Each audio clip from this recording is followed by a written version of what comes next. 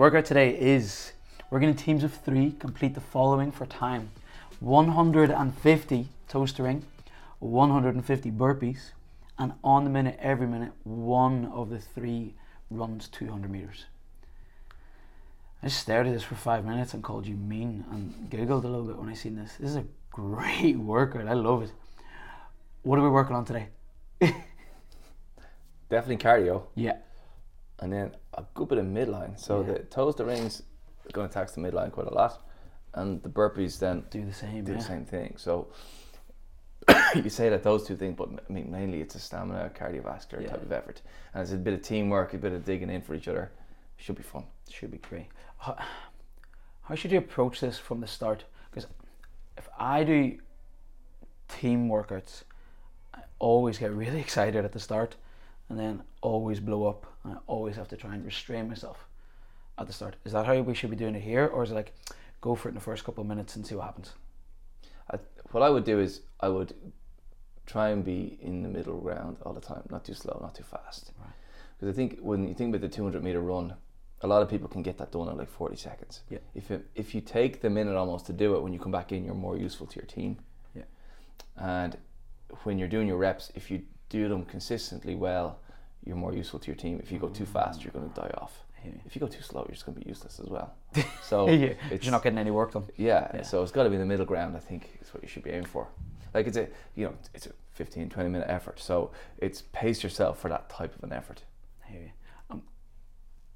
Let's go into the movements. If I'm doing toe string, what should I be concentrating on? What's really important to get through the 150 really well? Finding great arch position. So push yourself through into a nice arch. So you're using your body's natural elasticity. It's not just all effort on the way back. You want to get that natural flow backwards that is not costing you so much. Okay. And then just use your hips. So like close your hips, get your feet moving rather than a big lean back. Yeah. That's what I'd be aiming for. And that means that you're actually going to get your front hip midline stronger rather than just completing a movement. Yeah. And then what about the burpees? Smooth breathing. And then the running?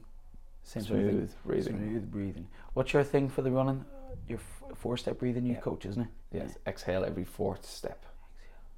Left foot hits the ground. Every second time left foot hits the ground, I exhale. Nice. And I try and make it nice and even. That makes all the difference for me whenever I run.